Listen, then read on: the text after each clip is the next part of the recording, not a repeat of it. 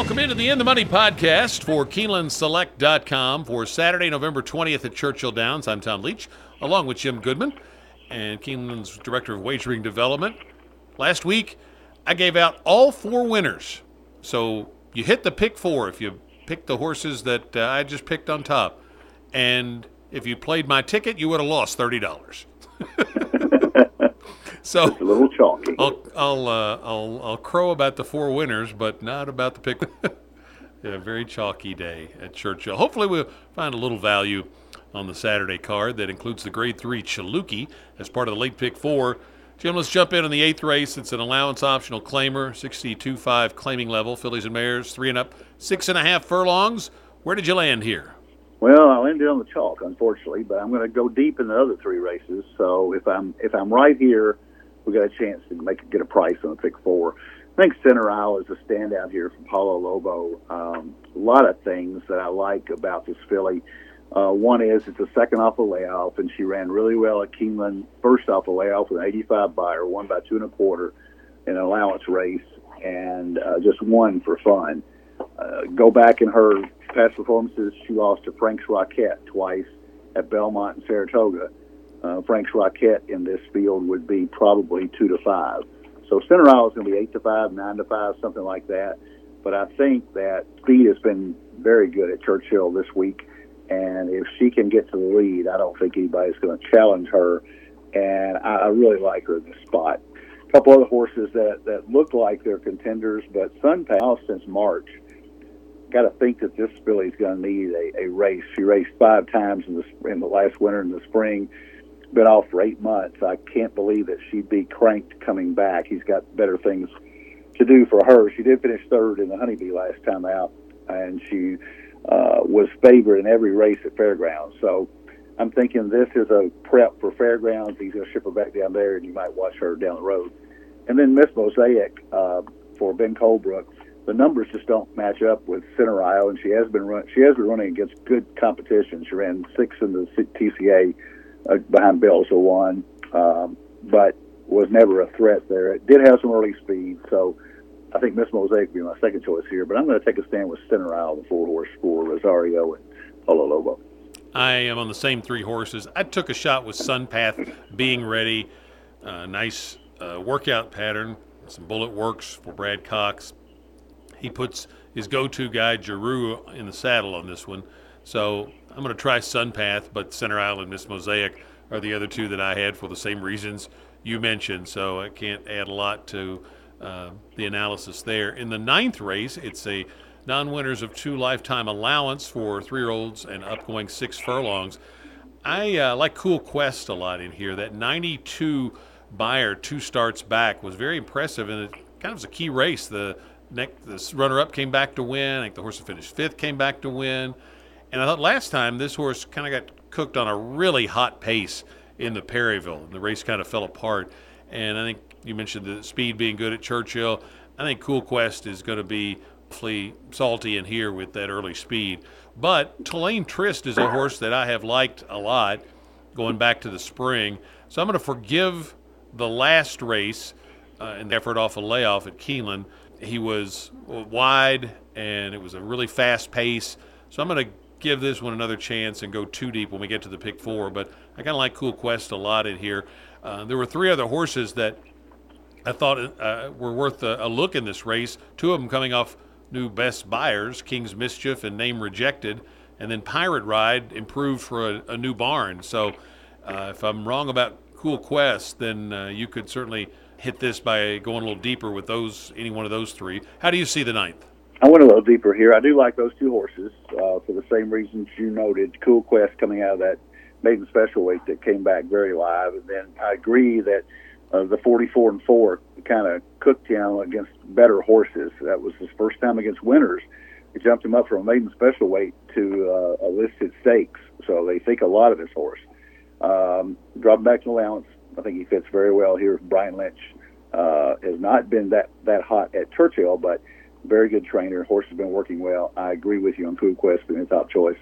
I agree that Tulane Trist gets another shot. That the Keeneland race looks like he needed one and ought to be tighter here. They tried him, the Woody Stevens, at Belmont, and he went off at 8-1 in a Grade 1 off a nice optional $75,000 race at Churchill with an 86 buyer. So he's probably got the best buyer on this racetrack.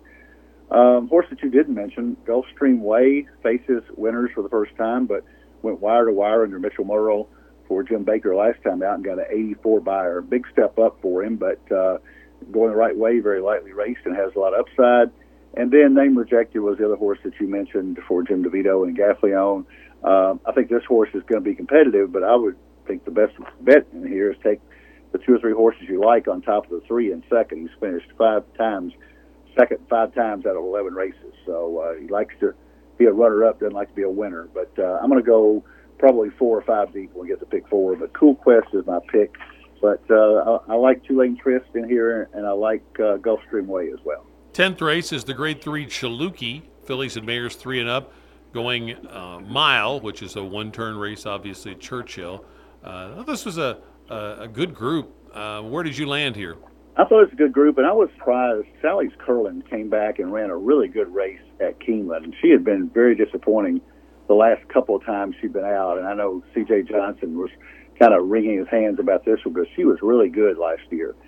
I'm surprised that she only got an 81 buyer for that race where she almost caught Cheetar at the win at the wire under BJ, but it was a good comeback race for her. I think she moves forward off that, and I think she's got a big shot in here at 10-1 price. Is she my top pick? Probably not, but I'm certainly going to have to use her. Matera's my top pick for Brad Cox and Giroux. Just very consistent filly. Been off a couple of months since September 18th when she ran okay in the Locust Grove, got beat by 2 3/4 by She Dares the Devil. Again, you look at She Dares the Devil would be odds on in here, so I think Matera's got a huge shot. Miss Bigley ships in from Santa Anita, coming out of the Zenyatta race, the Zenyatta Grade 2 race, and the buyers fit very well, and Martin Garcia rides for Phil D'Amato. And then Obligatory, disappointed in the Raven Run as the favorite. Never got into the race, was hung way outside. I'm just going to draw a line through that.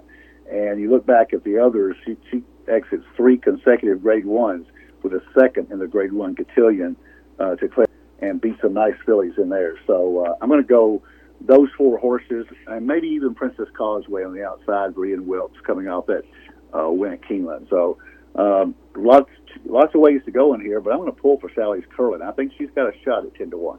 I ended up on Obligatory in this spot. One of her best races was a round 1 turn. It was 7 furlongs, not a mile, but similar kind of race. And that was on Derby weekend, and she won at a big price. And then off that went up and ran great in a 1-turn race, a mile race up at Belmont Park. She got a really good record in her 2 1-mile races around 1 turn. She's just about 3/4 of a length from being 2 for 2. The figure in the last race, not the figure, but the pace was not all that fast for those horses, I didn't think. And so I'm going to give her a pass on that because I think she was closing into horses that still had a lot left. So her race might not be as disappointing as it looks on paper. And the other thing I like is that they put Joel Rosario on Obligatory. And this is a filly that finishes, and he is a strong finisher. And I just think that is going to be a really good matchup. A few years ago, there was a horse named Beach Patrol that had a habit of finishing second, and they put Rosario on him, and he started winning races. Winning those photos he had lost. And I think Joel could be a really good fit on Obligatory. I like She Can't Sing off the big improvement last time. That 98 buyer looks legit.